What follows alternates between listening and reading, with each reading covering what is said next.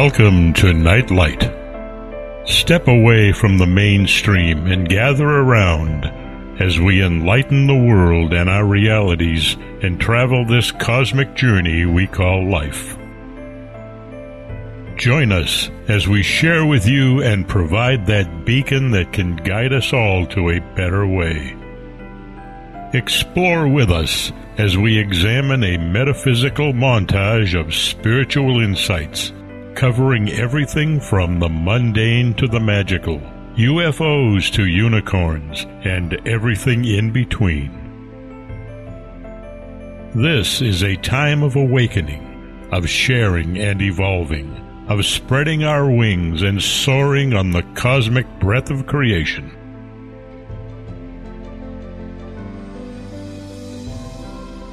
Come and join with other light-minded spirits as we weave our lights together to seek understanding, enlightenment, and, with a little luck, some wisdom. This is Nightlight, a reminder that you are never alone.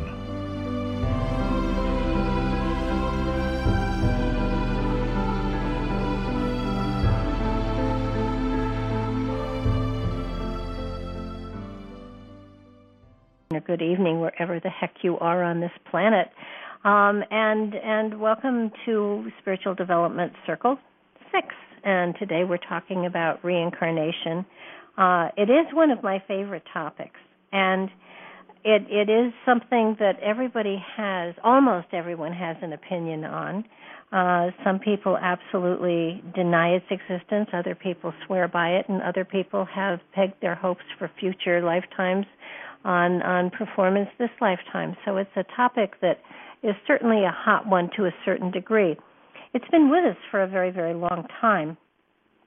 I couldn't actually figure out where the thought, the philosophy that we would be born again, and in many cultures they believe in resurrection instead of reincarnation. Certainly the Egyptians believed in resurrection, in that their body would take on another physical reality in literally another dimension. So they sent everybody off in their best clothes, their Sunday go-to-meeting clothes, and all of the good stuff that they would need for a future life in another place, in another area, so to speak. The Norse people sent people off to Valhalla, where they would be able to celebrate with all of the other worthy people who were sent to Valhalla, and often they had a flaming, they burned the bodies. They sent them off in ships, or they built big pyres and they burned the bodies, and knowing that they were going off to Valhalla, where they would be welcomed because of their valor and their heroic behaviors. A lot of the Indian cultures actually believe in that same type of philosophy, where especially the high potentates were sent off with great pomp and circumstance, and they tossed in all their wives just so they wouldn't be lonely. So that there are lots of concepts of, we go somewhere. Christians believe we go to heaven if we're worthy, and if we're not, then we go to hell. Everybody has a philosophy as to, what becomes of us, or what is left of us, or our spirit after this lifetime. And over the last several centuries, the concept of coming back again, being reincarnated, has become prevalent. I think as we expand our consciousnesses, as we become more understanding of the fact that we are spirit and we have a spirit in us, and it's sort of a sense of there's more than just this lifetime.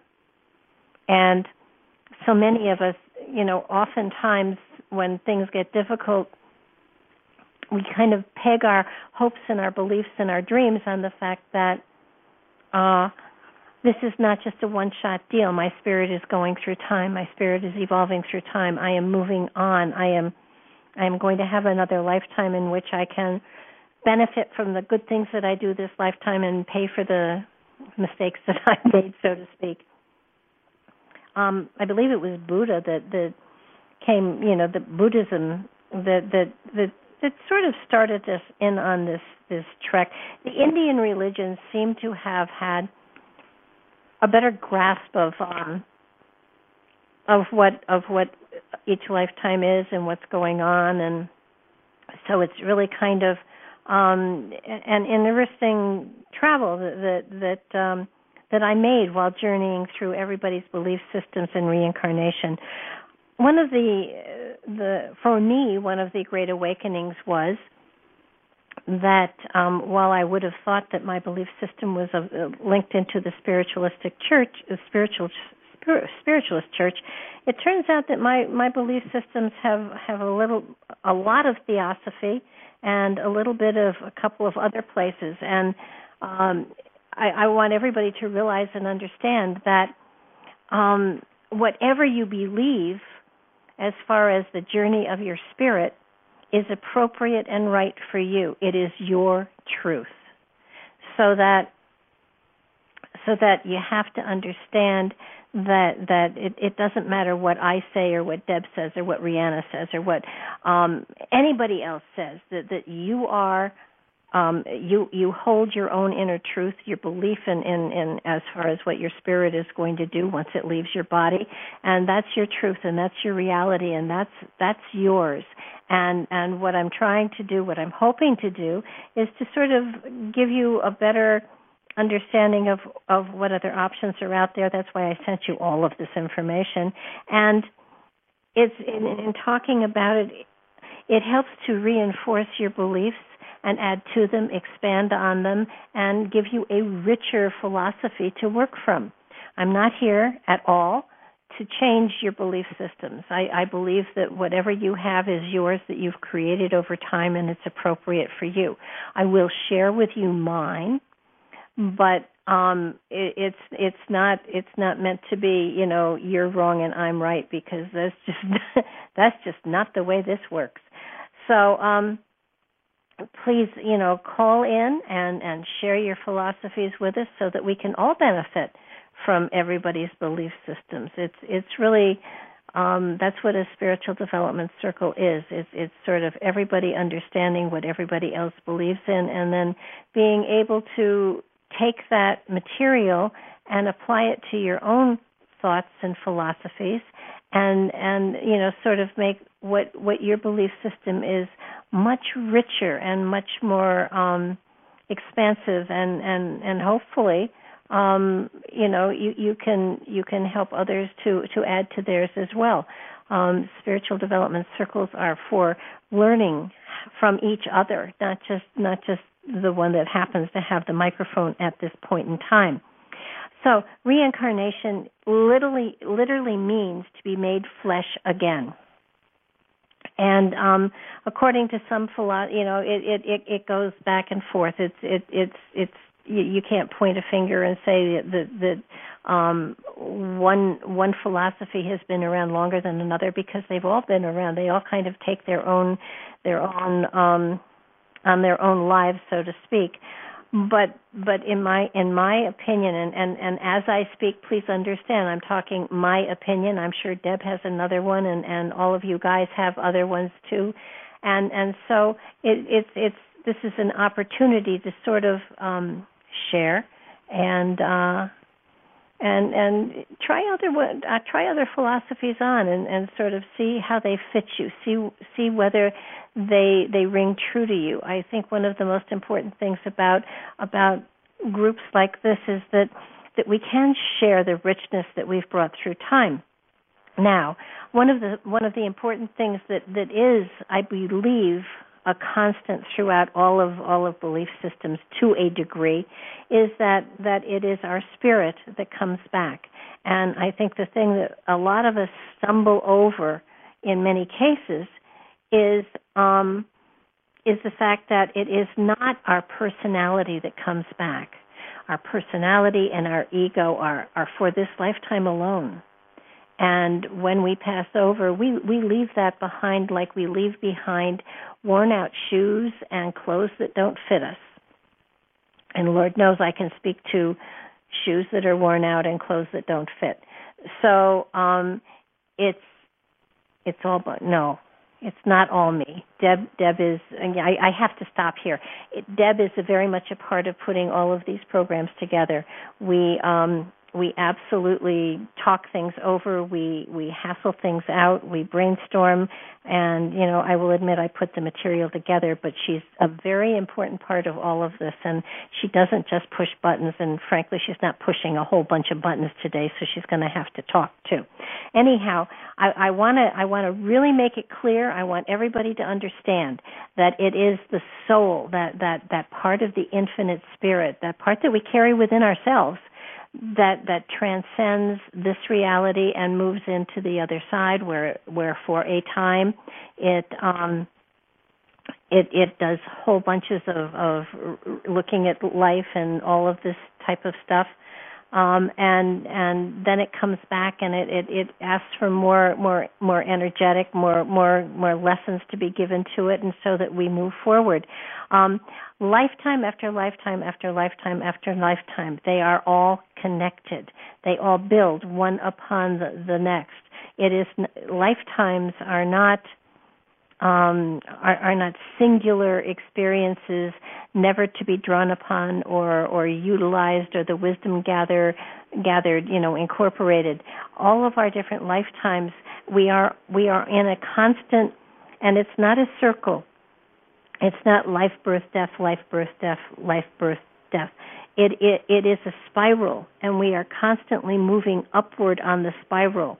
And as we move upward on the spiral, we go closer and closer and closer to understanding our relationship with one another, our relationship with the environment, our relationship with the infinite spirit, with the ultimate creator that brought us, that started us on this journey so very, very long ago.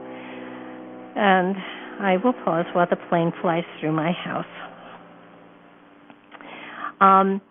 So that reincarnation is an important part of all of our realities, and we have in all of the, and we've had probably millions of past lives, and so it's really important that everybody recognize the fact that you've been everything, you've done everything, and hopefully by now done everything, from prostitutes to popes, from sinners to saints, and everything in between. So that it is really important that you understand you can only recognize things that you have been. You can only recognize things that you have experienced. You cannot resonate to or connect to experiences that you haven't had in one form or another in past lives. So that there are times when you see something or you hear something that you get a wrenching feeling inside your solar plexus. That's a memory. That's a memory that you've stored for maybe generations or maybe eons or maybe whatever. But it's resonating within you, and you can feel it, you can understand it, and you can resonate to it. And I try to equate it with what chocolate ice cream tastes like, and what vanilla ice cream tastes like, and what strawberry, what all the different ice creams taste like. But if somebody, suddenly said, I've got La ice cream here, do you want it?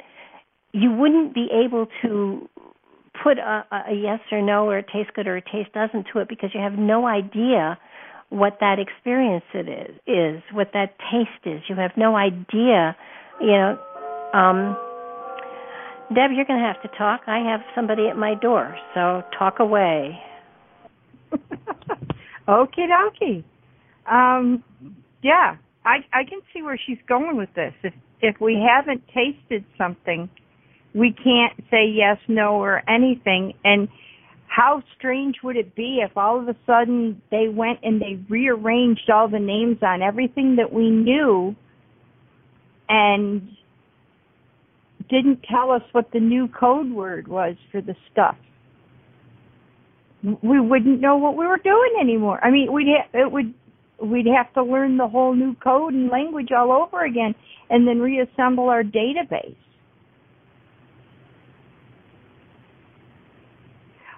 Well, yeah, Rihanna, exactly. That's how we base our judgment on, is our knowledge base from where we've accumulated it, and we may not consciously think about where we accumulated it from.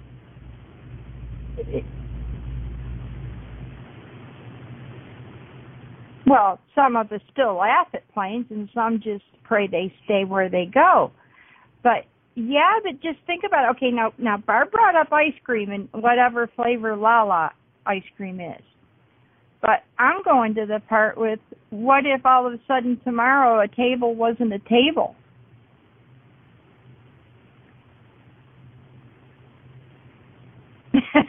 Anne would say yummy just because. Yeah, it's sort of, it's sorry about that. I live on a dirt road. Nobody ever comes here. So that was unusual. First time in 5 years that's happened. Oh, so, okay. Reincarnation. But don't you think that's true, though? Because you're saying it's based on our perceptions, and that's collective knowledge. And our collective knowledge isn't always this lifetime.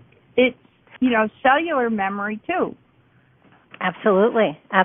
And somebody was here before we even started. Paul was here before we even started, and he had a very, very good question, suggestion, I captured that. Do we want to read that? Yeah. Why don't you read it? Because it's a really good. It's a good concept to talk about. Okay. Well, here you go, Paul. You're here. You just had a voice change. Kiwi 2011. Just a thought about the reincarnation topic in case I drift off. A related thought I had was about trapped energies or / emotions traveling down the family tree. And how we often hear people having similar life issues, and some of us don't seem to find solutions to them easily. One I did use earlier this year was a modified form of the emotion code using kinesiology, found a long line of inherited trapped emotions that were not mine, so I worked with the practitioner to release those. So my thoughts are, for the reincarnation topic, is that energetically, energies seem to travel with us.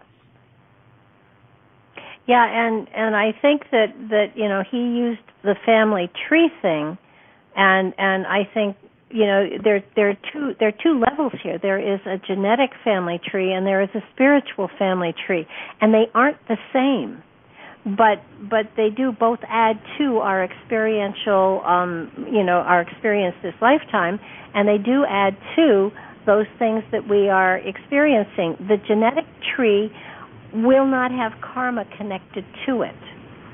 The spiritual tree will.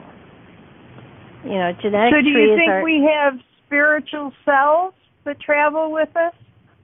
Just like genetic biology cells that make us up? I don't. In my opinion, I don't think it's the cells that are doing it. It's the collective memory that is part of that great collective consciousness out there that we remember, and that has to do with past lifetimes. But right. If in successive lifetimes, or I think it's in successive lifetimes, he may have had that difficulty with dealing with an issue, and he said something about nine generations back. Yeah, they said furthest back was 9 generations. Someone else's grief was trapped in the tree. Okay, but he didn't specify whether it was a genetic tree or a spiritual tree or a spiritual lifetime. 9 generations back would be 9 lifetimes back. So, either way, I would say that absolutely, and I would go more to the reincarnation rather than a genetic tree, because 9 generations back, if my grandmother had labor pains or had a trauma that she held on to, and the memory of that horrific birthing situation traveled 9 generations, that would be horrific. But I can absolutely see, because we travel back in past lifetimes, and we have relationships with people, we have things that happen, and karma does flow lifetime to lifetime to lifetime. So I would say that it would be more likely that it was 9 lifetimes back where that issue or that difficulty was, and then in successive lifetimes that pattern repeated itself and was either dealt with or not. And if it wasn't, it came forward again to another lifetime. It's like the lessons that we experience, that we draw to ourselves. If you don't successfully, what's the word I'm going to look for? If a situation presents itself to you, and you don't deal with it appropriately, it will continue to present itself to you throughout a singular lifetime. And if you don't find a satisfactory solution to it, it will follow you into other lifetimes. It's like when we talk to people and they say, I have so much going on here, I just want to run away and start a new life somewhere else. And we always say to them, you can do that, but those issues are going to still follow you. They're going to be with you until you deal with them. It doesn't matter where you are; they will find you. And the reality is, they don't have to go looking, because you take them with you. You pack them in your suitcase and you take them with you. Mm-hmm. So I think that's probably what happened, that he had a situation or a challenge that wasn't dealt appropriately with. And so it came into the next lifetime. He didn't do it then, so it came into the next lifetime. It didn't do it then. I mean, there have been moments in my life, this lifetime, probably within the last 10 years, that I said, I'm done with karmic debt. You can just roll it over to the next lifetime. I'll never know what hit me there. And, it's sort of like, sometimes issues just keep presenting themselves, and no matter how many times you deal with them and how many different approaches you take, sometimes you just can't get it right. And so when that happens, it comes back to you another lifetime. That's all. And it's not a life or death thing, because your spirit doesn't know death. Your spirit just knows, okay, it's another approach, it's another chance to deal with this, it's another chance to transcend whatever issues were there and deal with something in a better, more appropriate, more spiritual way for the place that I am in evolution. But it's a really good point, because very often people will see situations, popping up in their life, and they just don't know why. And it's sort of, you see that deer in the headlights stare, like, why is this happening to me now? I never could have possibly signed up for this. And the reality is, you not only signed up for it, you didn't deal with it in past lives. You took all the extra credit too. Yeah. Mm-hmm. So it comes back and smacks us in the face, and so often within a lifetime we can kind of understand where things come from, because I did something that was totally inappropriate in my early 20s, and then in my late 40s the boomerang hit me, and I knew immediately what it was. It was, I knew that it was the karmic energy coming back at me.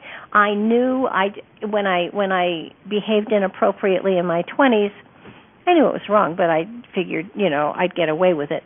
And then when it came back and hit me in my late 40s, I knew exactly what it was. It was exactly what I had done in my 20s, but it was done to me.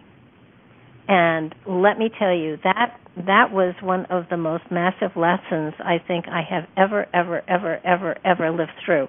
It cemented indelibly upon my spirit that no matter how clever you think you are, if you do something that is inappropriate to another person, it will come back and smack you. This life, next life, whenever. But whatever hurt you do to another person comes back at you. And it's horrible. It's definitely not a fun thing. And sometimes it will come back another lifetime. And, you know, those are the tough ones. I mean, that I was able to pin it and say, oh, I know what this is. I know exactly where it comes from, and whoa, did it hurt? And oh my God, that I did that to another person just devastated me, on top of my being devastated too. But so sometimes when people have those circumstances hit them in another lifetime, no matter how, you know, the cause and effect, the element of the law of polarity, the element of universal balance, it's there. And because it's universal, it means it doesn't necessarily mean it's going to hit you this lifetime, but it can. And you know, when it does, you can sort of say, okay, that's coming back from that situation. You know, I'm really glad I paid it back now, because I would hate to have it come back at me when I didn't know what it was. And sometimes there is no explanation for some of this crap that hits us. Sometimes you have to just sit back and say, okay, you know, when you sincerely do the soul searching, and if you sincerely come up with, I just don't know why it hit me now. And if there is no this lifetime explanation, then it has to be from a past life. And then sometimes it's easier to deal with. If you know that you're paying something back, and you hope you do it fully enough so that you can kind of close that account, that's a good thing. And having the awareness that when you know, bad things happen to good people sometimes, to understand that this is merely a universal balance, and in some lifetime you did something that brought this to you. Or, you know, even conversely, if suddenly there is an amazing, you know, wonderful thing that happens to you that you just can't believe, you know, it's just so amazing that it's phenomenal, and you really don't know what you did to deserve it. Please understand that at some point in time you did something that magnanimous that it is now coming back at you. And there have been moments in my life where I've said, I don't know what I did, but I must have done something good somewhere, because this is spectacular. And you know, I just hope that this lifetime I can put enough of the good stuff together so that next lifetime, you know, someone wins I win the lottery 5 or 6 or 20 or 30 times, or whatever, you know, whatever is there to bring good fortune to a spirit or a soul. So that you know, reincarnation is not isolate. It is a continuous flow of energy, and the energy ebbs and flows and balances out, and it does it over time. And it's important that we understand that process and not confuse it with our personalities and our egos, which I think so many people do. And that can be a little scary sometimes, because our personalities, for good or for bad, are a one-shot deal. Our ego, for good or for bad, is a one-shot deal. And, you know, we change them, and when we come into this incarnation, into the next incarnation, our soul or our spirit will take on the personality and the ego that is created by the family and the friends and the teachers and the religions and the cultural influences and all of that stuff that helps to mold the personality of an individual, the environment, so that it's a totally new ego and personality. There's a whole new set of criteria that is sort of developed from the environment that we live in and grow up in. I mean, have any of you ever considered what you would be like if you had different parents, had been born in a different time. Of course you were, but just thinking back, and were a different color or a different religion or had grew up in a place where the philosophy for people of your age and whatever would be radically different. I often fantasize. I try to put myself in different time frames from time to time to just see how my character, personality, and whatever would have survived, or if it would have survived, in different time frames. I'm fascinated by the Edwardian period of time in England. Love the fancy clothes. I mean, I know they smelled and they used perfume, but the clothes were just amazing, and yet I take my personality and my ego and my character, and I realize that during that time frame, women didn't have a lot of rights at all, and I would have probably killed a whole bunch of people if you took my current philosophical views and things like that and put them in Salem, Massachusetts back in the 1400s, 1500s. I mean, I probably would have been burned at the stake. So that your character, your ego, your personality that you have at this point in time would not fit into any other time frame other than the one it is existing in at this moment in time. So when you think about, okay, when I pass away, it seems I would have been a suffragette for sure. My grandmother was one. But my grandmother couldn't vote, when she was younger, and to not be able to vote, to not be able to have a say in my own life, would have ticked the heck out of me. So that when you take a look at yourself and realize that you wouldn't fit into any other time frame. This is the only one that this personality and this ego, that's something, why didn't I say this last night? Because it makes a great deal of sense. Who you are right now would not fit into any other time frame other than the one it is existing in right now. And when you pass over to the other side, and when you are reincarnated here again, or if another planet or whatever, but let's just stick with the here and the now for now. You will have to develop another personality, another ego, another aspect of yourself to be able to survive in the time frame in which you incarnate. Our philosophies that we have now on religion and on all other aspects of life would not have been acceptable in any other time frame other than the now. If I can go back, I can think back. God, I can think back 50, 60 years, and how I believe now, and how I feel about religion and politics and culture and all of those things. If I was back in just back 50, 60 years, people would think I'm stranger than I actually am. So that the person you are now is wonderful, is phenomenal. Your mic's open, Deb.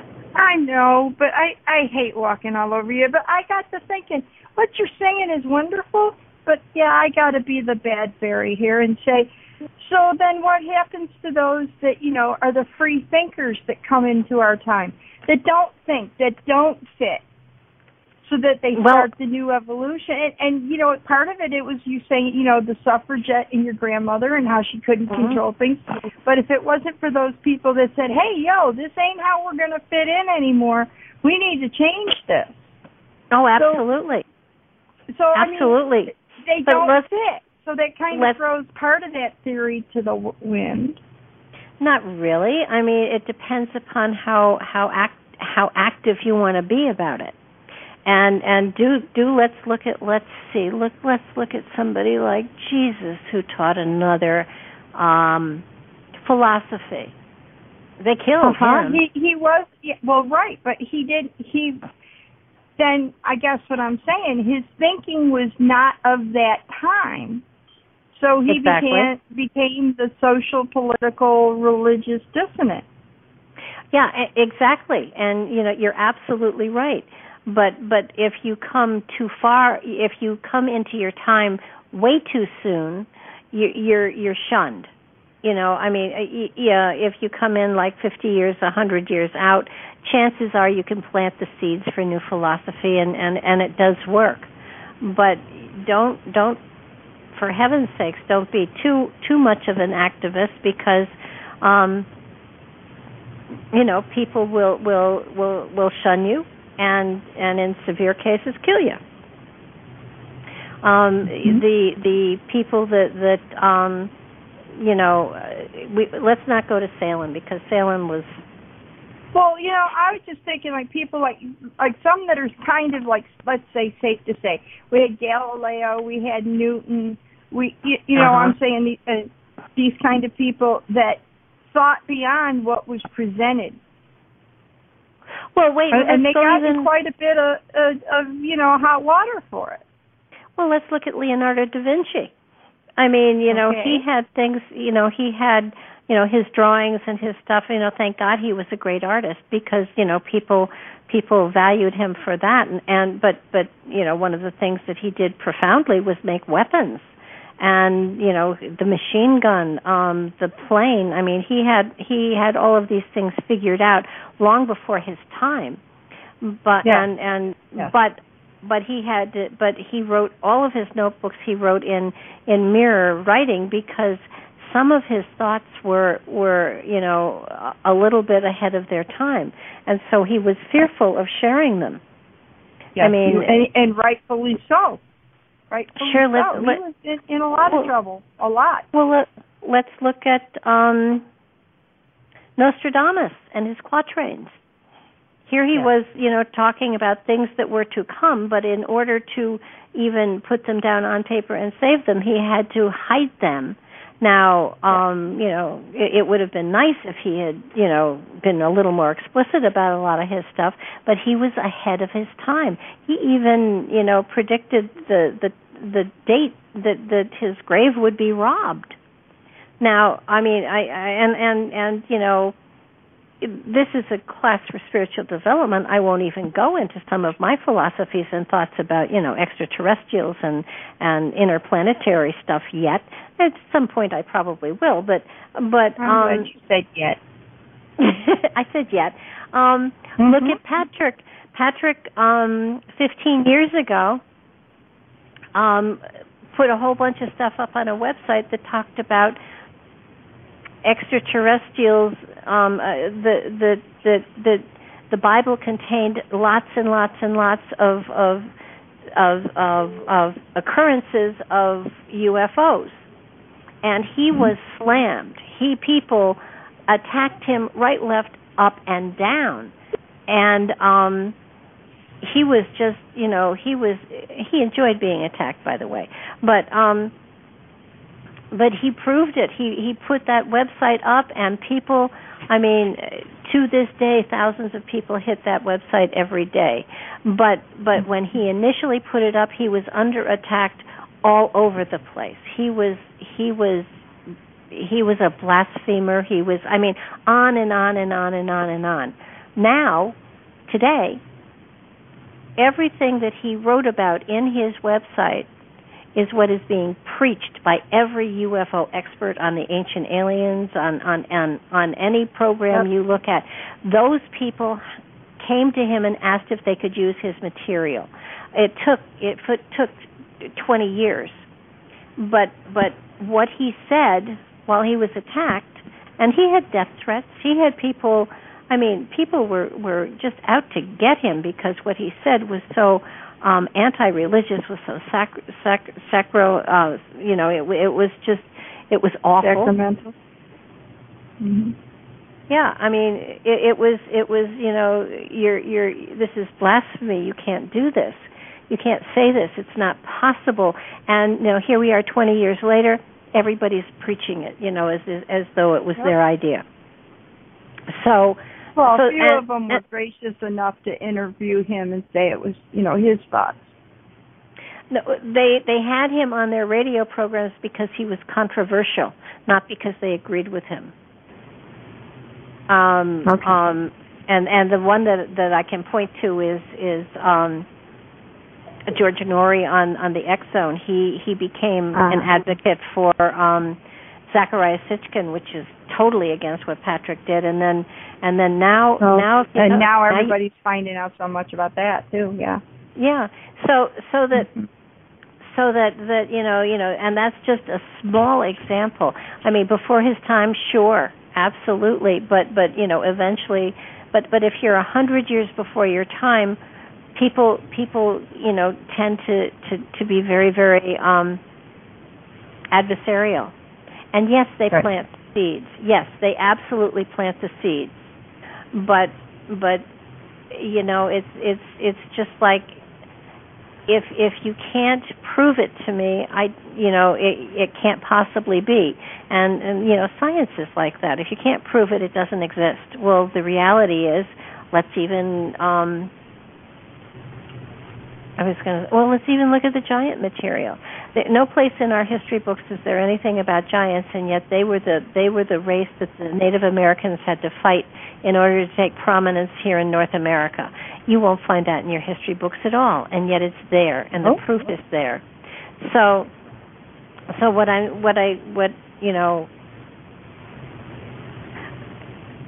did we get here? You said back to La ice cream. We didn't have a frame of reference for what. We don't. I mean, we knew what chocolate was, we knew what vanilla or strawberry was, but we didn't know what La was. Yeah, and you're absolutely right. And somebody put in the backdoor people. Annie said, yes, absolutely. We plant the seeds, quite possibly, for the possibility of people understanding things, but you can't describe something if you don't have a personal reference for it. You just can't. And it doesn't have to be this lifetime. It can be, 12 lifetimes back you had the experience, and therefore you can actually, pull that memory out of the files and utilize, that reference. But if you've never experienced something, you cannot explain it. Or you can't even conceptualize it. If you can, if we're new souls, we can't explain reincarnation. You can intellectually explain it, but you can't relate to it. I just threw that out there because we were trying to get back to the reincarnation. Rihanna brought us, when you said, how did we get here? And she said reincarnation. Yeah. We can't reincarnate a thought that we've never understood before, even though we might have forgotten the concept for a while. But right, and you're absolutely right. Christians do not believe in reincarnation, and in the Bible it does state that Jesus was the God of the Old Testament. So you're absolutely right there. However, if the Christian church now you got to understand the church is a corporate structure. The church was put together. It's a business entity. Yep. Yeah, it was put together for a reason and to control people, but as such that organization there are references to reincarnation in the Bible, but they're very few and far between. And the one you stated is actually that he was the God of the Old Testament. But if the aspect of reincarnation exists, it sort of takes away the purpose of Jesus dying on the cross, and for our sins. It takes away from the religion that they created out of the teachings of Jesus. If you reincarnate, then you don't have to have someone paying for your sins. You're going to do it yourself. So what's the point of Jesus? And, I do believe that he existed, that he was a real person here on the planet, and that he had a philosophy of love, and he taught that love, and he demonstrated it, and he worked miracles. I'll believe all of that. But I don't. I know that they say he died on the cross, but his spirit and my spirit, while part of the same whole, are separate. And I don't want to trash Christianity, because I had a foundation in Christianity, and so that's where my foundation comes from. But at the same time, I believe that the spiritual philosophy not only encompasses religion, but science and philosophy and religion as well. So basically, while he did what he did to demonstrate his love for humanity, I believe that each of us independently have to take responsibility for our own growth and our own learning, and the things we do well and the things we do not so well. So that the Christian Church does not acknowledge reincarnation, because it destroys the premise of their whole religion, and then they're out of business. So and they've been very careful to try to shift things around a little bit, and I've noticed that the current Pope is shifting the belief system slightly, so that it is brought more and more and more into the 21st century, because the element of popes and things like that is thousands of years old, and it doesn't necessarily fit into the current time frame and the consciousness of humanity as it sits now. So that they are being forced to, I hate to say it, but they do admit to the fact that there may well be extraterrestrials that have visited the planet. They go that far, and they never went that far before. So they are trying to stay competitive in today's market, so to speak. Happily, a true spiritual person, is in charge of their own destiny, is in charge of their own, dealings with and balancing their own scale on good and bad and things like that. So that reincarnation is a wonderful way for us to add to and to control to a certain degree the ebb and the flow of the circumstances that come that we are that we have to deal with each lifetime, and it's not that we I don't want people to think that we sit at a table with a reincarnation counselor and say, oh, well, I want to be really, really rich this time, and I want to only have to have one marriage, and I want it to be perfect and magical, and we'll never have financial difficulties, and we'll have a big boat and lots of big cars, and we'll have 2 children, and they'll be perfect, and they will end up, heads of huge corporations. We don't do that. It would be nice if we could, but don't you think we would all do that if that was the case? We sit. I don't know that we sit at a table with a reincarnation counselor. That's just my, trivial way of putting it out there.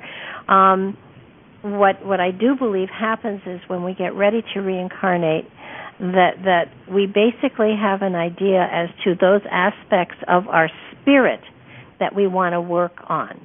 And understand this has nothing to do with personality and ego. This is our spirit saying, okay, I feel that I need to kind of polish the facet having to do with empathy and compassion, and I want to get into deeper understanding of my own spiritual nature and my connection with the infinite. I want to understand the human element better, so that I can flow in greater harmony with the human element that is on the planet at this particular point in time. Please give me situations that will trigger these kind of growth experts for me. You can't choose the lesson. You can't choose the lesson itself. You can choose what the result hopefully will be, but you can't choose the lesson. None of us can. I know that this lifetime I've had challenges that have been kind of constant in certain areas of my life, so that quite probably those challenges or the strengths that I gather from them or the insight that I gather from them in some way helps my soul to evolve for the next couple of lifetimes and stuff like that. There's no way for us to specifically really know what we're here for on an intellectual, ego-based consciousness level. I know that professionally speaking, I have been a teacher all of my life. I feel that since retirement, I have continued teaching, but in a different way. But I have come to understand also that the only way that I can teach is by my own personal experience, and that means that I have to be a student and then become the teacher. And it is basically my understanding of the process that enables me to kind of sit here and sometimes go in circles with you, but basically putting all of us in the same boat, but in different seats, and understanding that every lifetime you take another seat, every lifetime you have different perception as to the situations you go through, and every lifetime there are things that feel familiar and things that feel absolutely new. And for those of us, it feels like I've taught before. So I feel that this may be something that I've done in past lifetimes. But there's no way of knowing until, of course, I get to a place where I have access to a greater consciousness, and I can look back and say, that's how that fits. That's how that puzzle piece fits in here. That's how it all kind of comes together.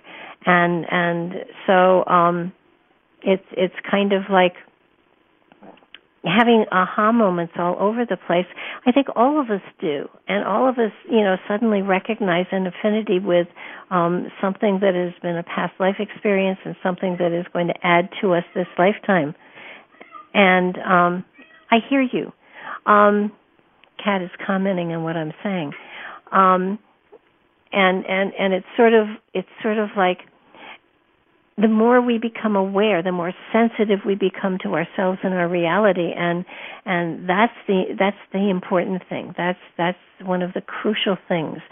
The more we understand that sensitivity to ourselves first enables us to be more sensitive to our own reality as well. Hey, we got a question. Hi, Queen. How are you doing today? I'm awesome. How are you? Awesome as well. What's up?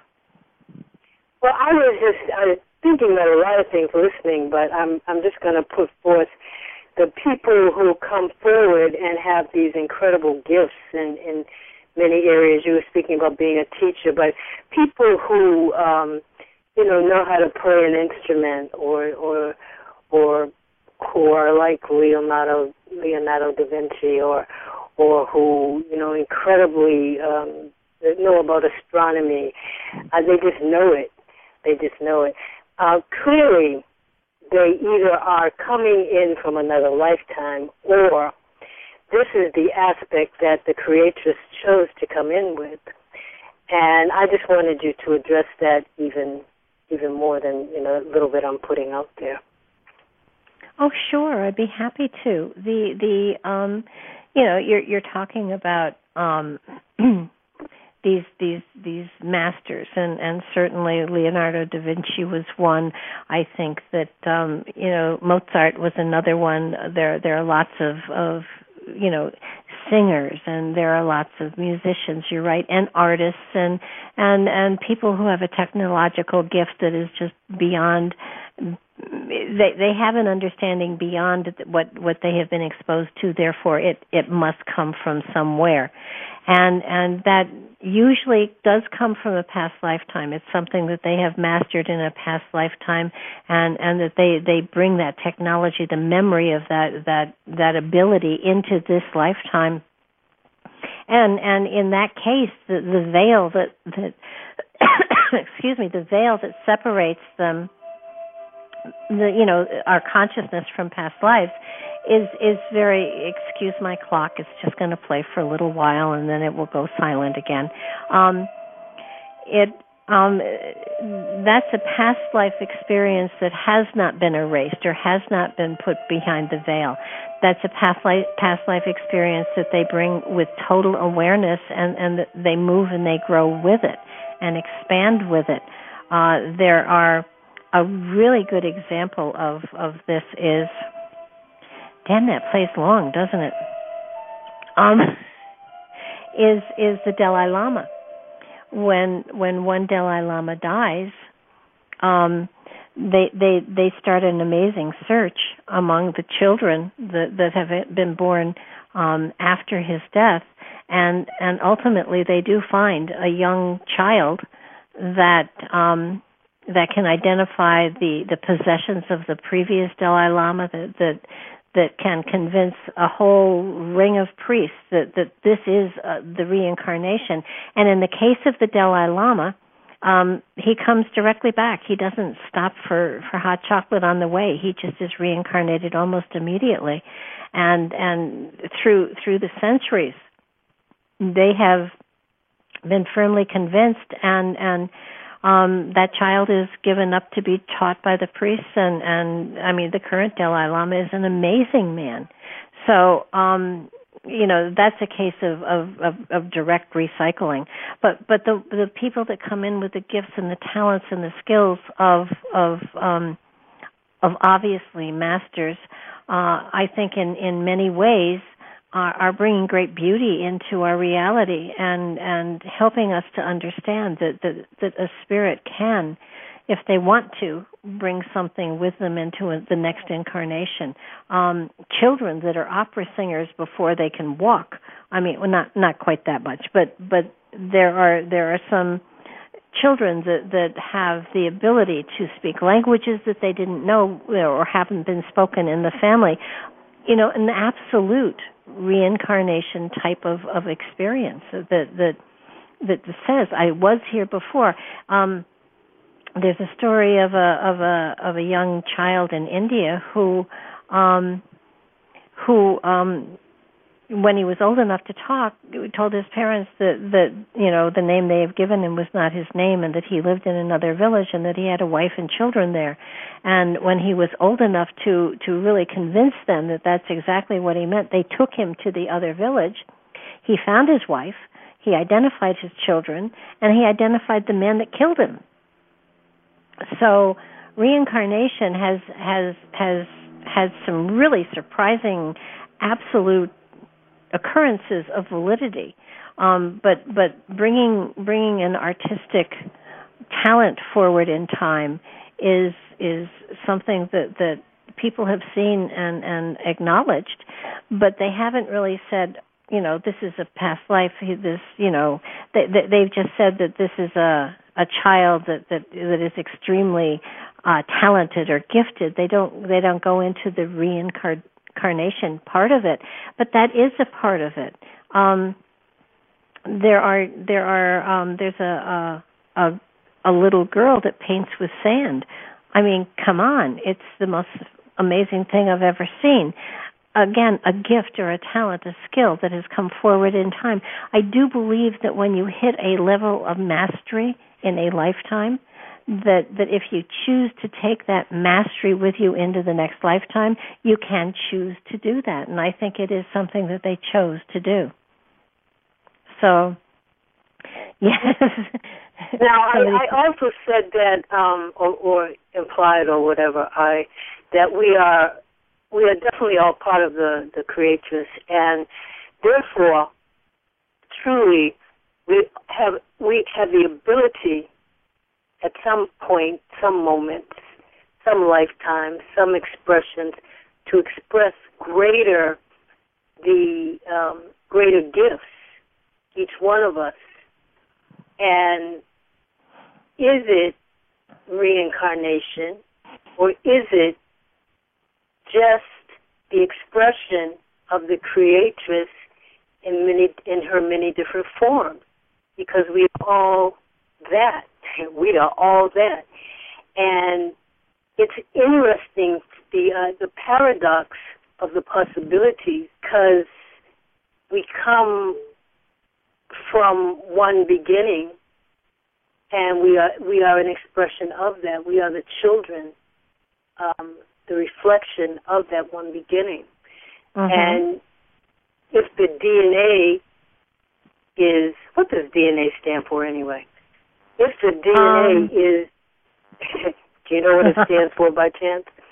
I can't give you, I can tell you what it is, but I can't tell you what DNA stands for. I'd be interested to know that in this moment. But if the DNA is truly from that one source, then it's all in our genes and our genius, and we have the capacity to tap into it, to go in and out of that veil, such as is called reincarnation, such as is called removing the veil, such as is called tapping into the source. Because even though one may not come in with the gift of being able to sing, let's say put into a trance-like state, might be able to can into a fabulous singer, could bring forth Whitney Houston, could channel Whitney Houston in a moment in time. And I have used the word reincarnation. I am an advocate of reincarnation, but I'm also a advocate of the possibilities of what I'm saying. In terms of, while I was listening, I was thinking, you were talking about people coming in and being before their time. And timing is everything, but everything has a divine order and a divine place within the universe of life, because otherwise it wouldn't flow. The ebb and flow would be out of balance, and it wouldn't be as we have come to know it. So we say. So I say. Yeah. And I was reflecting on a forest and the fact that there's all these pine trees in my particular forest that's right in front of my eyes.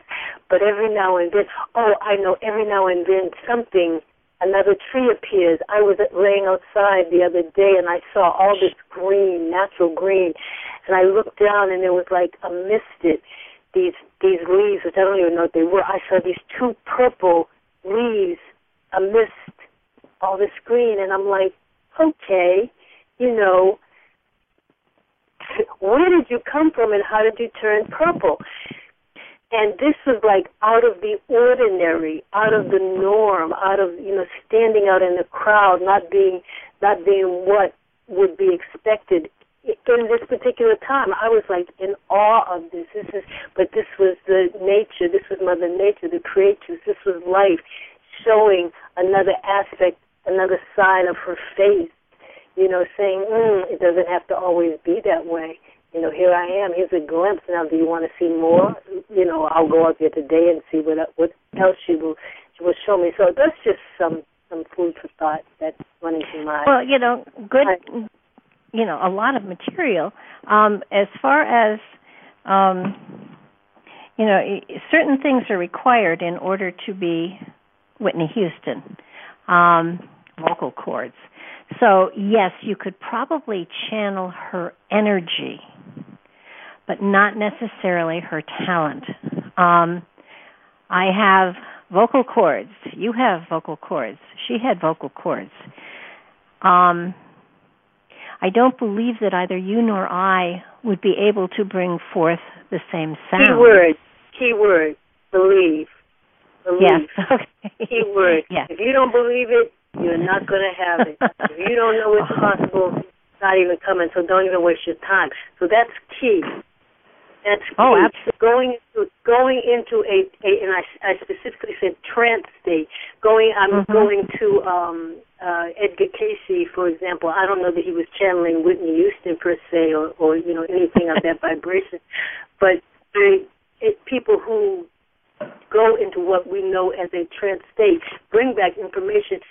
When they are awake, they don't have a clue what they were talking about.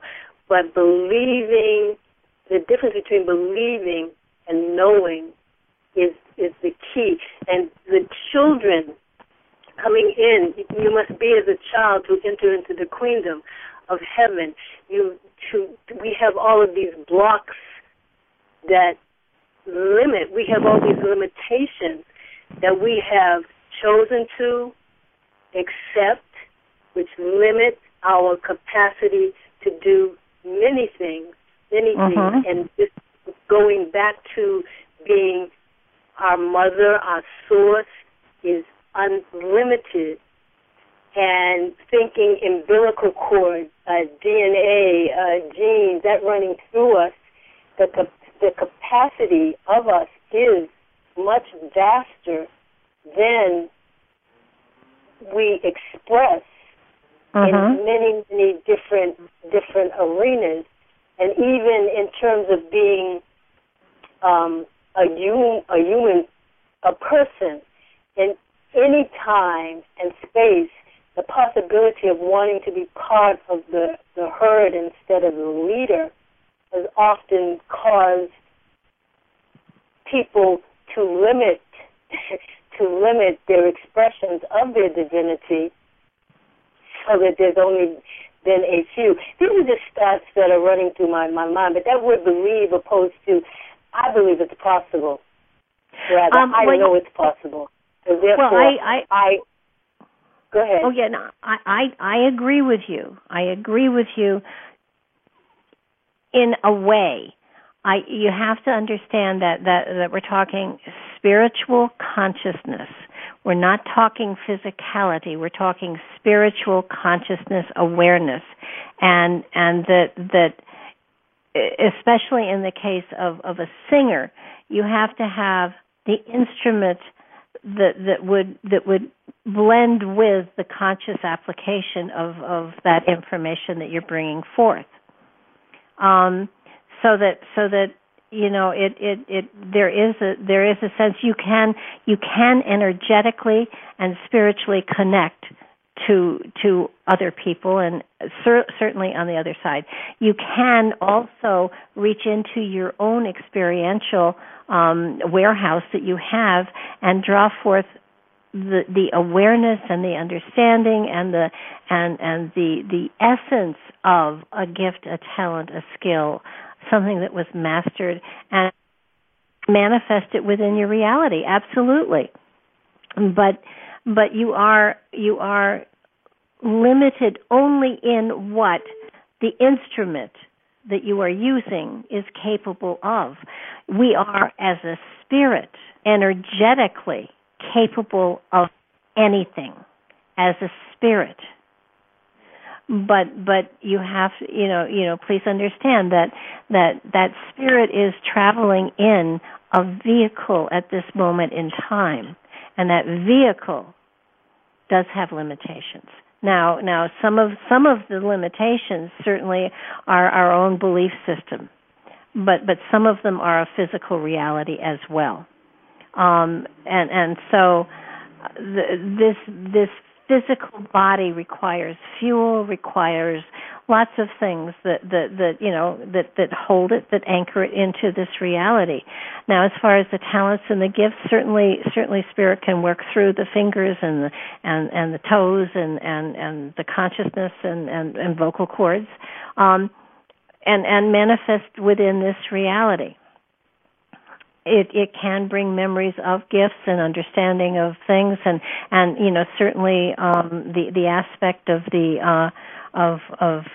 having knowledge and being able to do things, whether it is with science, whether it is with a memory of healing herbs and things like that. Edgar Cayce often brought through cures and things like that were very applicable and still in use today. But he brought them from people or grandfathers or he brought them from his own past experience and transferred them into this reality. But and you get that with like Beethoven and some of the other musical masters that have, I think, their talent, their gifts have come back into this lifetime from past lifetimes. They knew how to hold the instrument. They knew how to make it sing, and that knowledge and that understanding and that, surrendering to, and especially with children, you surrender to it because nobody's told you can't, so that you haven't been taught that you can't do this. That's so important, that to know that you can. And even in terms of, I use the word trance, now I'm going to put the word possession, to be in possession, to have that, since we are all linked, we agree, mm-hmm. we are all linked together, and spirit has the capacity to be all places at all times. I'm going to kind of put in parentheses, like, it seems like I've heard stories of the Dalai Lama or some people from that culture and other cultures as well. They say, well, he was here, he was here, and 1,000 miles away they saw him over there. To be able to, it might be teleport, might be the word, but for sure appear in many places in the same, can't think of the word that I'm thinking of, but in the same appearance, hologram, in the same appearance, the same type of physical appearance of that. But to be able to, because I'm still going to stick with the singing, I'm still going to stick with Whitney Houston. If I were in front of some of my young children and even older ones who were open to be as a child, to be in my environment, that they could channel her, they could link with that, being that they were 250 pounds and even had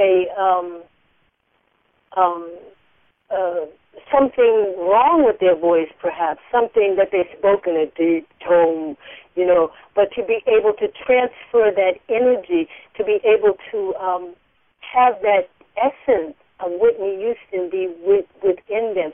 Now, as I said, reincarnation is something I have been speaking about.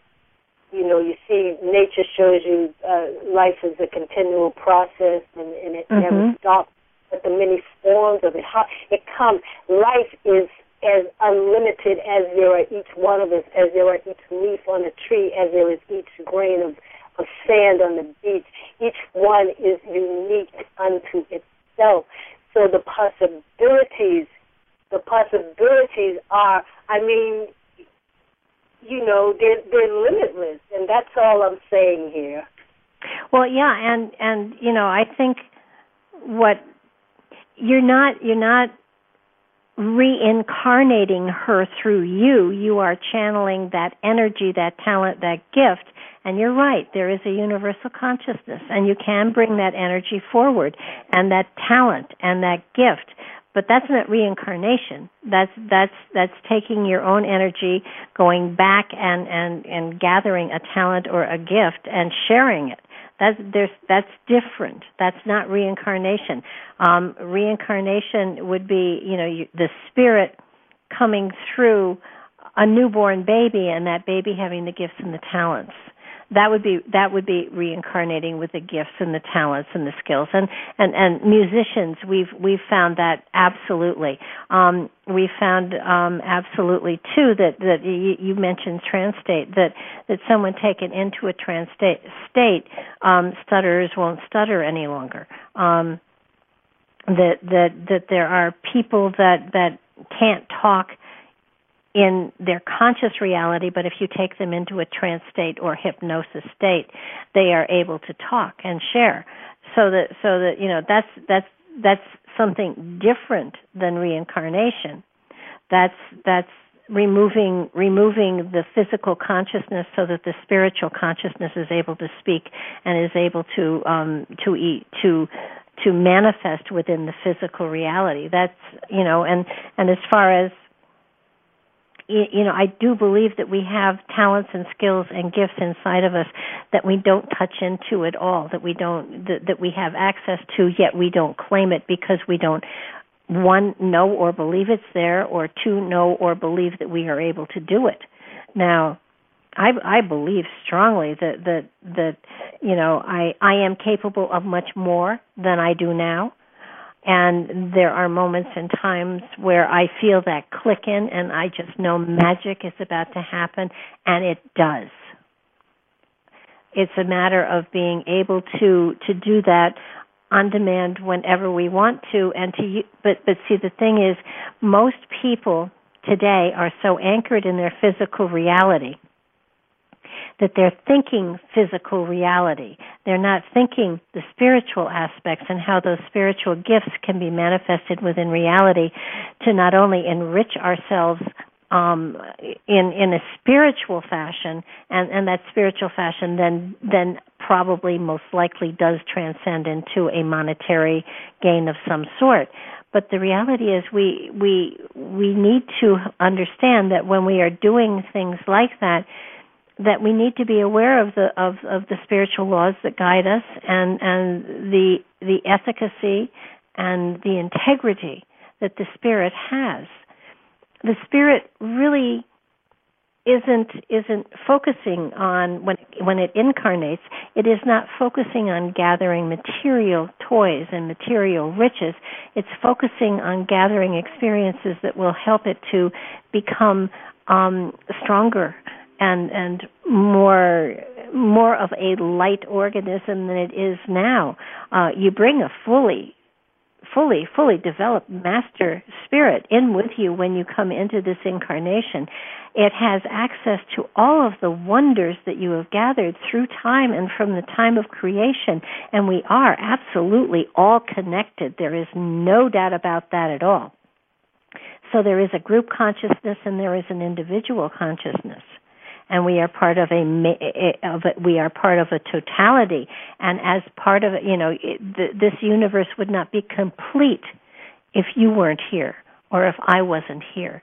There would be a piece missing, and so we are all part of the whole, and we all contribute great richness to that whole. And there are times that we forget that, and we get so caught up in our own individual physical reality that we block off all of those other magical, wonderful things that we have access to, and we do. You're absolutely right. We have the potential of amazing, phenomenal, exciting, energetic gifts inside of us. Can we fly? Yeah, we probably can levitate. We probably can figure that out.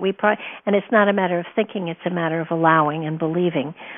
We are capable of so many things. It's just unbelievable. Deb, you got to talk again. My doorbell just rang again. I'm terribly, terribly sorry. Oh, that's okay. I imagine I can talk, but you do need to get that door. So. Well, I was also feeling and perhaps we'll come back around to it when she returns, but the word reincarnation, to re-enter the car is what I'm hearing from that.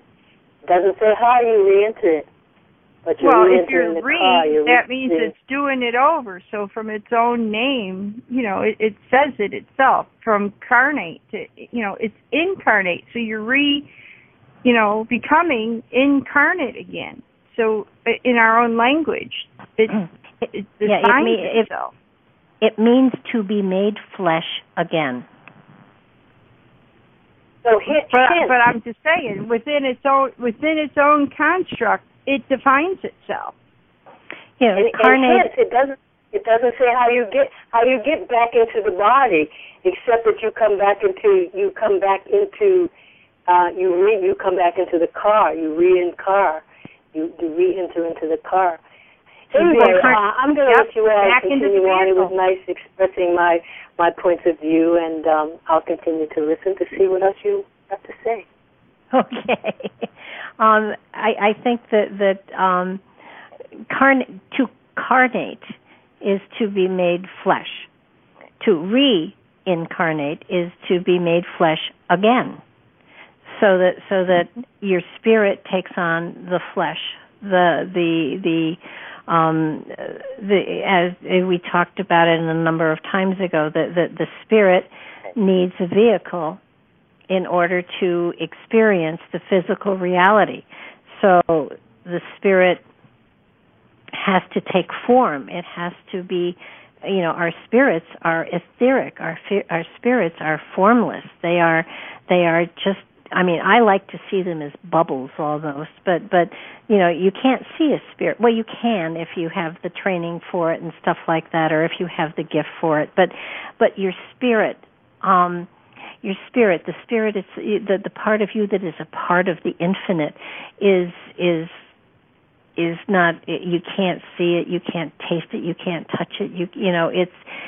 It's formless, and it's not even like a mist. It is invisible. It is a concentration of energy, and it's an energy that has no form, and it has no. It's like, oh gosh, it's nothing. It looks like nothingness, but it is a consciousness, and that consciousness, it's kind of like you can't necessarily see a thought, but it's there. So that the spirit is an etheric essence. It's an essence. That's better. And so, in order to experience the physical reality and the lessons and challenges that can come up in a physical reality, the spirit takes physical form, and it creates that form. And if you look at your hands long enough, you can see the energy emanating from you. It's sort of like the spirit doesn't fit totally in your body, but it uses the body, and it's a vehicle. The body is a vehicle for every lifetime. And the body, routinely lasts about 140 years, 120 years, depending on how good you are to it. It's like a car. It lasts just so long, and then you need to get another car. A body lasts just so long, and then you've gathered whatever material from that lifetime, and you move on, and you wait for a while to assimilate the knowledge, the wisdom, the experiences. You apply them to your own spiritual energy, to enhance it, to expand it, to make it richer and greater. And if you want to learn more, your spirit has to have some sort of a physical experience. Now, let me just step a little bit beyond that. The earth plane is one form of physical reality and experience. Other dimensions, other planes, other planets, other galaxies, it will be completely different. The spirit, of course, being just pure energy, will take on whatever form, shape, or whatever that is indigenous to the environment it's going to be experiencing. Now, not having a real good memory of other dimensions and things like that,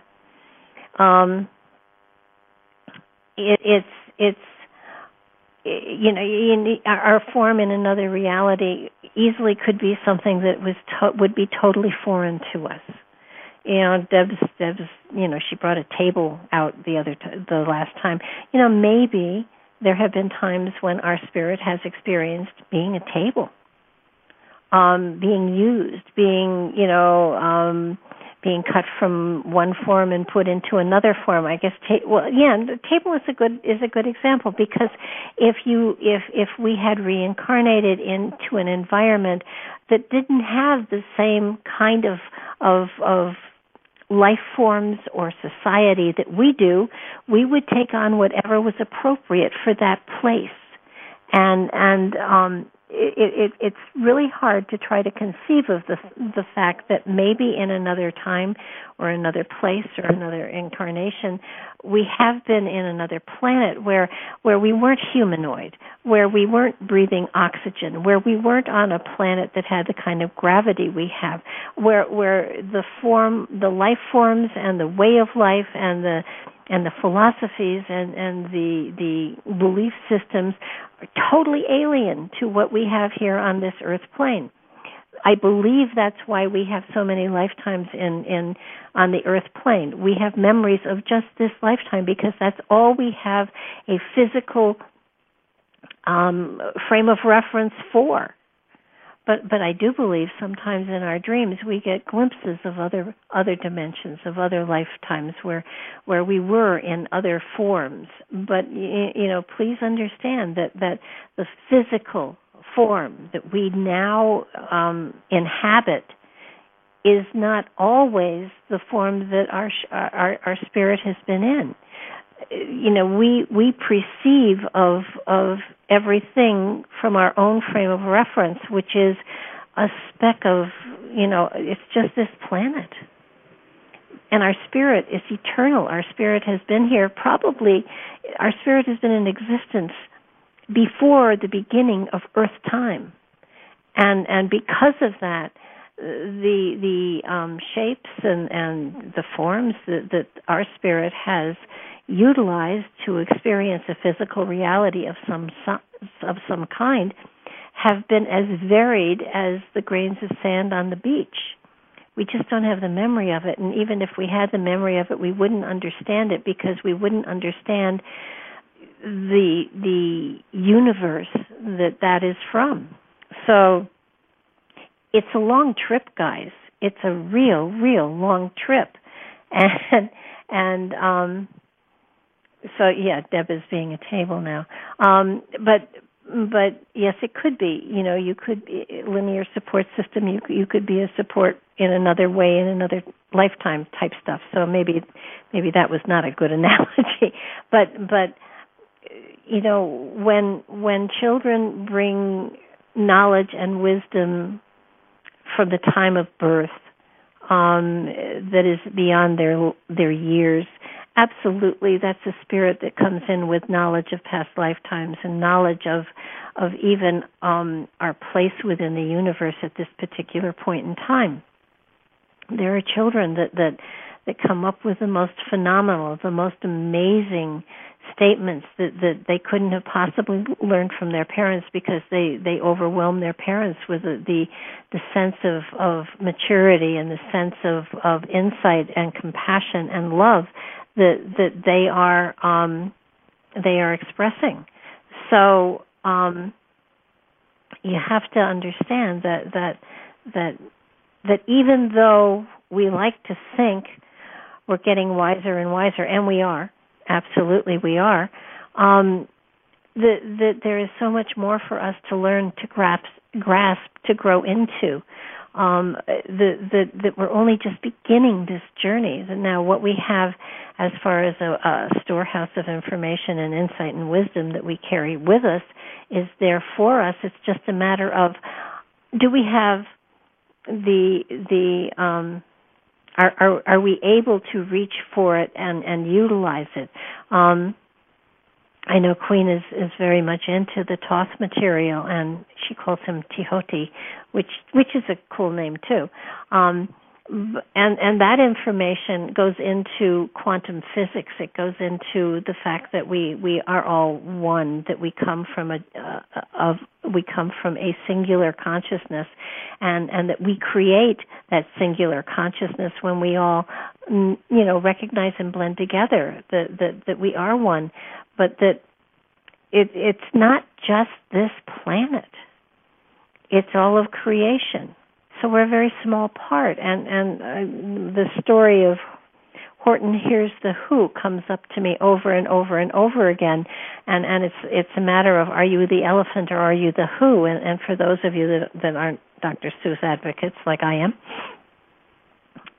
this elephant was about to pick a flower or stampede it, and there was a speck of dust on that flower, and that speck of dust was a world, and it was the world of the Who, and they had to all get together to shout at Horton so that he didn't discard their world. And you know, we are on that speck of dust. We are only a small part of an amazing and a vast universe and consciousness. And you know, just coming to terms with our own personal lives, our own personal family situations, our own country, our own world is what we're growing towards, and hopefully we're going to come across it sometime. So, and you know, when we all get together, when we can fuse together the consciousness of just humanity, then we take the next step, and I don't know what the next step is, but we take the next step into I call it, I guess, a cosmic brotherhood, and there are levels and levels and levels and levels and levels and levels to go, so that we're on a journey that started long ago, and you know, where it takes us is going to be phenomenal, but we are on a journey. We are a collective. And it is, and we're, yes, Rihanna says we're all connected to the tree of life. Absolutely, and that life encompasses many life forms that of which we have no knowledge of.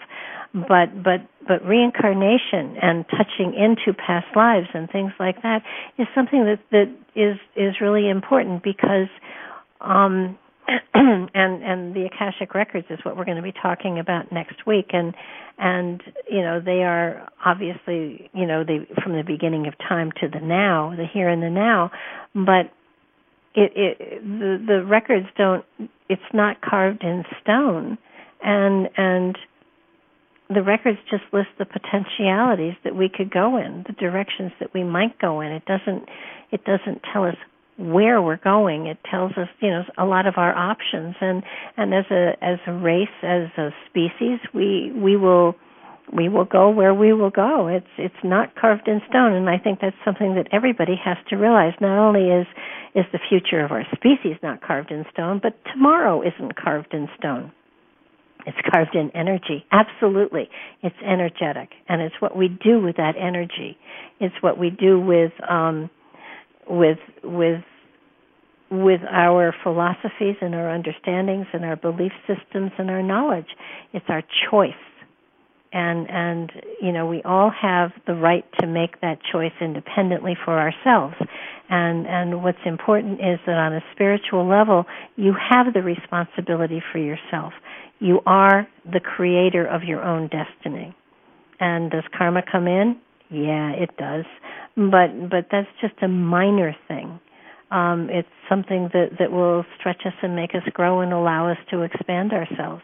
It's a wonderful, wonderful, wonderful adventure. And those of you that have chosen to sit here and take a look at the aspects of what the spirit can do, and your responsibility and the tools that you have to work with are amazing people, because not everyone, you know, wants to understand this aspect of life. And once you understand it's there, and once you reach out and embrace it, and I'm not saying you have to swallow it whole hog, but understand that there is so much more at play within our day-to-day life. It's spectacular, and it makes life and every moment in that life rich and vibrant, and it increases your understanding of the power that you have within you and the ability that you have to carve out your own destiny pathway as part of a species that is doing exactly the same thing, and that species is in contact with other species who are doing the same thing, so that we are part of a vast network, and you know, we're only scratching the surface of it. So Tanta, what do you think of all this? It's a lovely mess we got going here, and we're sorting it out bit by bit. Yeah. Well, we're sorting it out only to the point of our own limitations. That's and those true. And you know, the reality here is that our limitations are only things that we have put upon ourselves. That as a spirit we have no limitations. Exactly. You know, I forget who was it that mentioned it, but it was either you or Queen. That we are able to, as a spirit, project ourselves, you know, to do distant viewing and to actually bilocate and stuff like that. Our spirit, you know, we are able to let our spirit travel, and it definitely can take form and shape and materialize as ourselves. And there are times when people have actually said, well, I talked to you and you were there, and you weren't there, you were somewhere else. So so there are a lot of, you know, you even had that experience, wasn't it? A wedding or a baptism or something? It was a funeral. Yeah. And so it's a matter of projection, I believe. And what you're doing is you are projecting your energetic field, and your energetic field actually materializes. And yes, we're all capable of that. It's just a matter of, you know, it's not making it happen, it's allowing it to happen. Right. It's a form of communication in a way, because even though you're there, it's kind of like, you know, if a tree falls in a forest but somebody isn't there to hear it, did it ever happen? So if you project yourself, you know, somebody's got to be able to see you so you know you're there. Mhm. And because the other person was open and receptive, the connection was completed. Uh-huh. Well, and this is something that everybody can really try out with a friend. I mean, you know, I'm gonna try to, you know, manifest. Look for me and let me know if you see me, type stuff. You know, I think people have to understand that this is not a religious experience here. This is part of the reality of the spirit within you. This is not something that has to be prayed about or meditated on. This is something you allow to happen. You merge into this, so that it's as simple as surrendering to the experience. And I think surrendering is really important to understand, that you open yourself up, knowing that nothing's going to happen to you, and allowing you. Rihanna is saying that she and Linz have done this. It's astral travel. It's your spirit moving into another realm and then manifesting in another place and time, and another place, maybe another time. We may be able to do that. We may be able to go. I have done it in conjunction with going back and reviewing, and I just noticed that. I have put myself back in situations, and to review what transpired, and in essence, you are reviewing a situation, and it's an amazing experience, because you really can feel and be in the moment. And time is something that you know, someone has said a number of times. Time is just something we created. It doesn't really exist in the spirit realm, and it doesn't exist in other dimensions either, I don't think, unless they feel they have to. So that it's something that we kind of have to understand, that we can be in other places, in other times, if we feel we want to or we need to. And sometimes it's sort of like, you know, people that in extreme situations have been able to lift great weights and things like that. A man, you know, was trapped under a car, and somebody came around and just lifted the car off of them, and they just weren't able to do that normally. They didn't have that kind of power at their beck and call in their physical reality and total consciousness. So it's something that we have the capacity for. It's a matter of believing and knowing, embracing and allowing, not making. Because if you're trying to make something happen, you're too much in your physical and you're not able to have it happen. When I do the work that I do, I just surrender to it. I don't try to make myself be psychic or clairvoyant or a medium. I just surrender to it and I allow it to happen. And, basically I tell my ego to go out to lunch, and it does. Happily, it doesn't use my credit card. But so it's a matter of allowing. It's a matter of just knowing that this is going to be all right and it's going to work. I want to get back to the children that bring artistic talent forward, and I do believe that is definitely reincarnation. It means the spirit that they bring into this lifetime wasn't done with its creation, with its sharing of talent and beauty and richness and spiritual energy. It means that spirit doesn't necessarily have a memory of the past lifetime. It just it comes through with a knowingness that it has that talent and that gift and utilizing it. And that's a wonderful gift. And all of us have that kind of talent and gift. We bring those talents and gifts with us into every lifetime. Whether or not we access them or open to them is a whole other ball of wax. I'd love to think that one of the things that I have often wished for, wanted to do, whatever, is to play the piano. And a long time ago I had lessons, and for maybe 2 or 3 months or something like that. It was not extensive. I love the sound of the piano. I would love to be able to play it. And I haven't, and this is something that I tell people, if you really feel that strongly, then take lessons. Then, get a keyboard and take lessons. Go for it. I haven't done that. So the yearning this lifetime isn't strong enough to push me in that direction.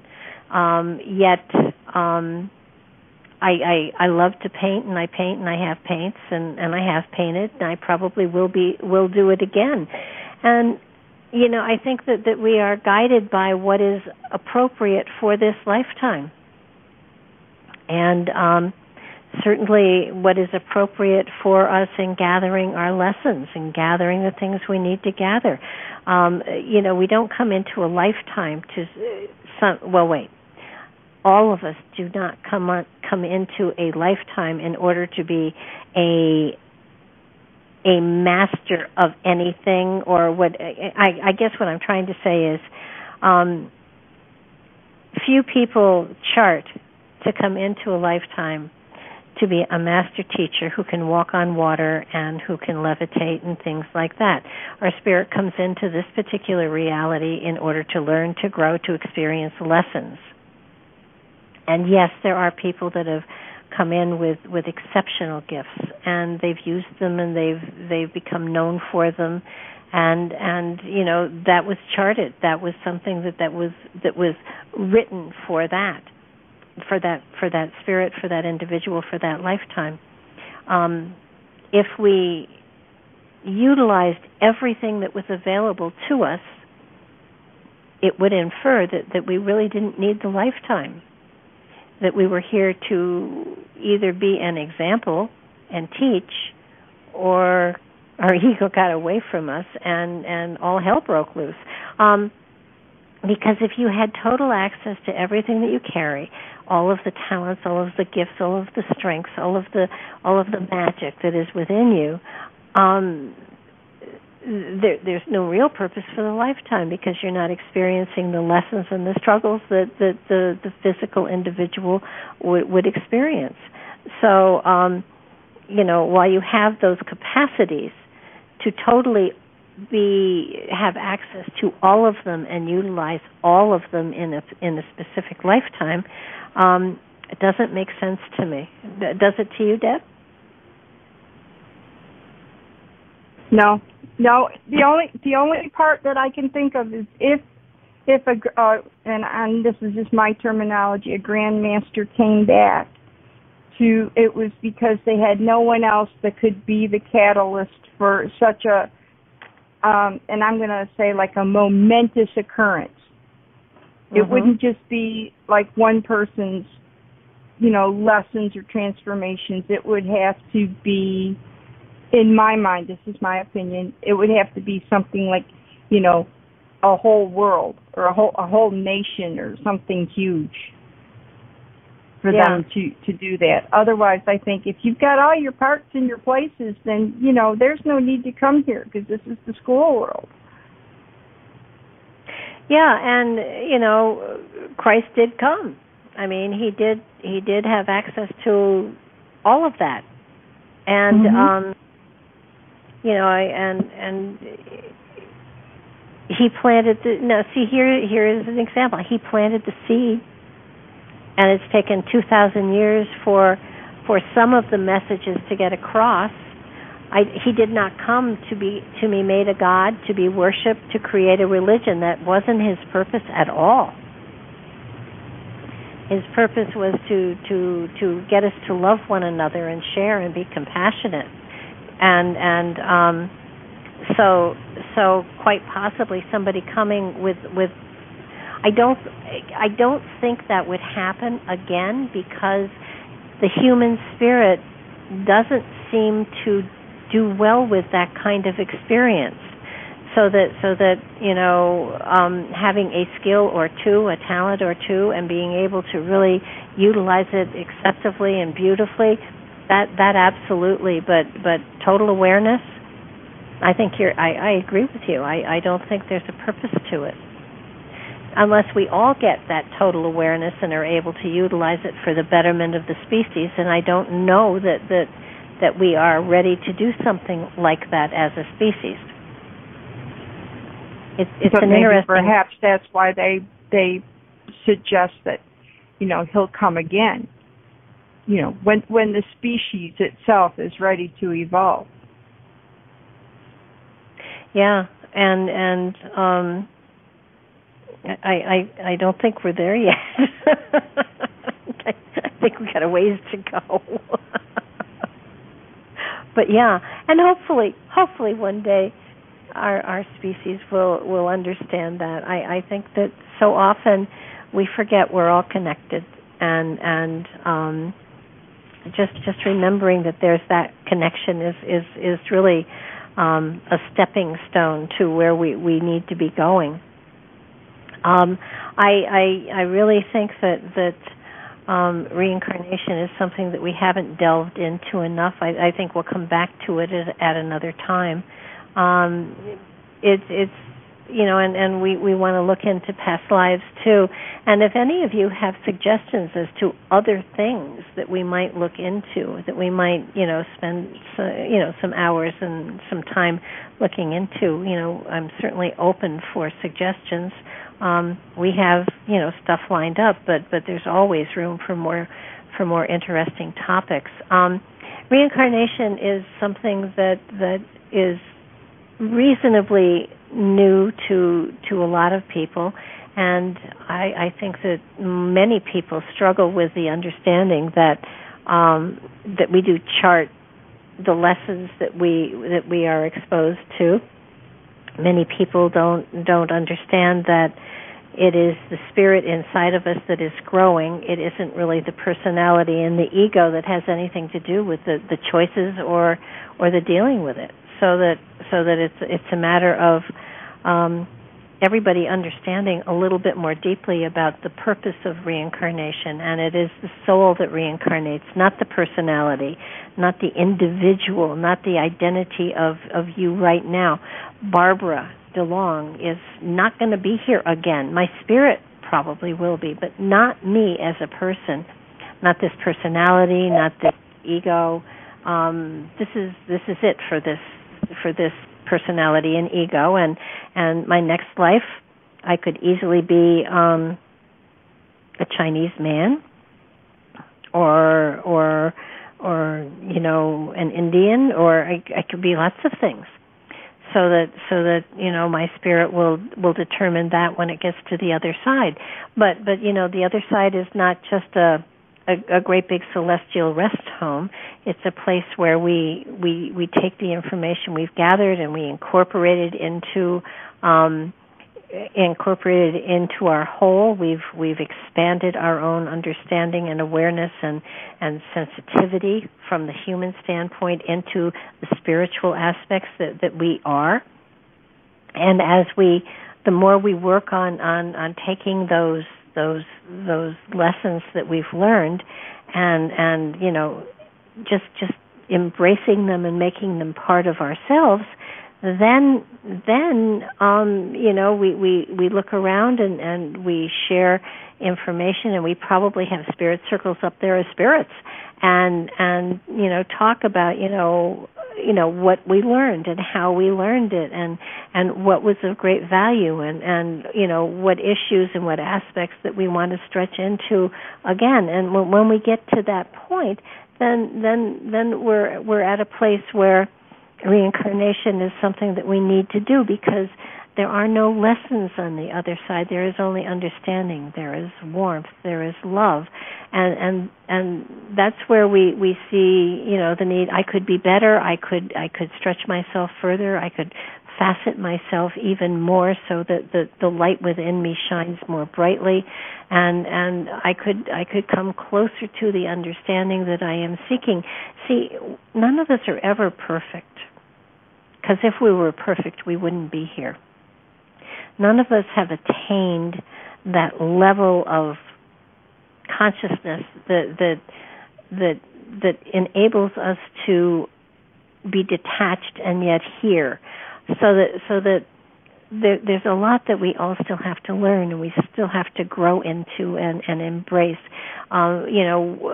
We experience judgment. We experience judging ourselves and judging other people. Not appropriate, because everybody's perfect for this lifetime. They're exactly the way they're supposed to be. They're not supposed to be changed. I'm here doing my thing. Deb's here doing her thing. All of you are gathering and taking in whatever it is you're hearing, and you're in some way incorporating it into yourself to either accept or not, to either expand your own reality or not. It's all the way it's supposed to be, and we charted this. This is something that, and I'm pretty sure that in my sitting down and saying this is what I want to do, I didn't say that at this particular point in my life I want to be on the radio talking to people about spiritual aspects. I truly believe that there was another definition for the purpose of my life, and this is just a part of it. This is how it works out. But again, I want to reemphasize, and I'm going to continue to do this over and over and over again. We are a spirit on a human journey. The essence of who we are is not a personality or an ego. It is a spirit. It is an eternal spirit, a part of the Creator, a part of creation. And we are using these experiences that we are going through, these psychological, these physiological, these growth spurts that we are experiencing, is making us a richer spirit in essence. None of us will ever know, ever in this incarnation, why we are here, the real purpose of this lifetime. Lots of us every now and then think, well, I'm here to do this and, to help people do this or whatever. And the real purpose of your spirit here has nothing to do with the physical understanding of your reality. It has to do with the spiritual essence that you bring into this reality and what that spiritual essence experiences. So that my purpose here may be just to smile at someone and change their day. I mean, just because I have a spiritual focus on my life doesn't mean that I'm anywhere near perfect, for God's sakes. But every spirit is here to do something on a spiritual level, and to put spiritual energy into the physical reality. And the way that we do it is often viewed as mundane, but is not. And sometimes people say, well, my purpose was to write a book and that, left a legacy of enlightenment for the generations yet to come. Probably not. But if you want to think that, great, go for it. But it's shoot. I do apologize. I usually take the clock down and put it in the bedroom so it doesn't chime. But understand that the essence of your purpose here is not something that your intellectual, physical consciousness is going to discern. It's something that your spirit is going to know and embrace, and when you have accomplished that, then you will move on to the next reality, to the next dimension, to the next step in the whole principle. So my clock is telling me that we're real close to closing. I want to thank everybody for being here, for sharing, for calling in and sharing. For those of you that did, Queen, absolutely, thank you. And do read the information as it comes to you. Think about it, and come ready to talk and to share, because if you talk and share, then I learn and grow too, and Deb does as well, and it takes all of us contributing to really get everybody's thought process going, and for all of us to learn and expand spiritually. So I thank you all for being here.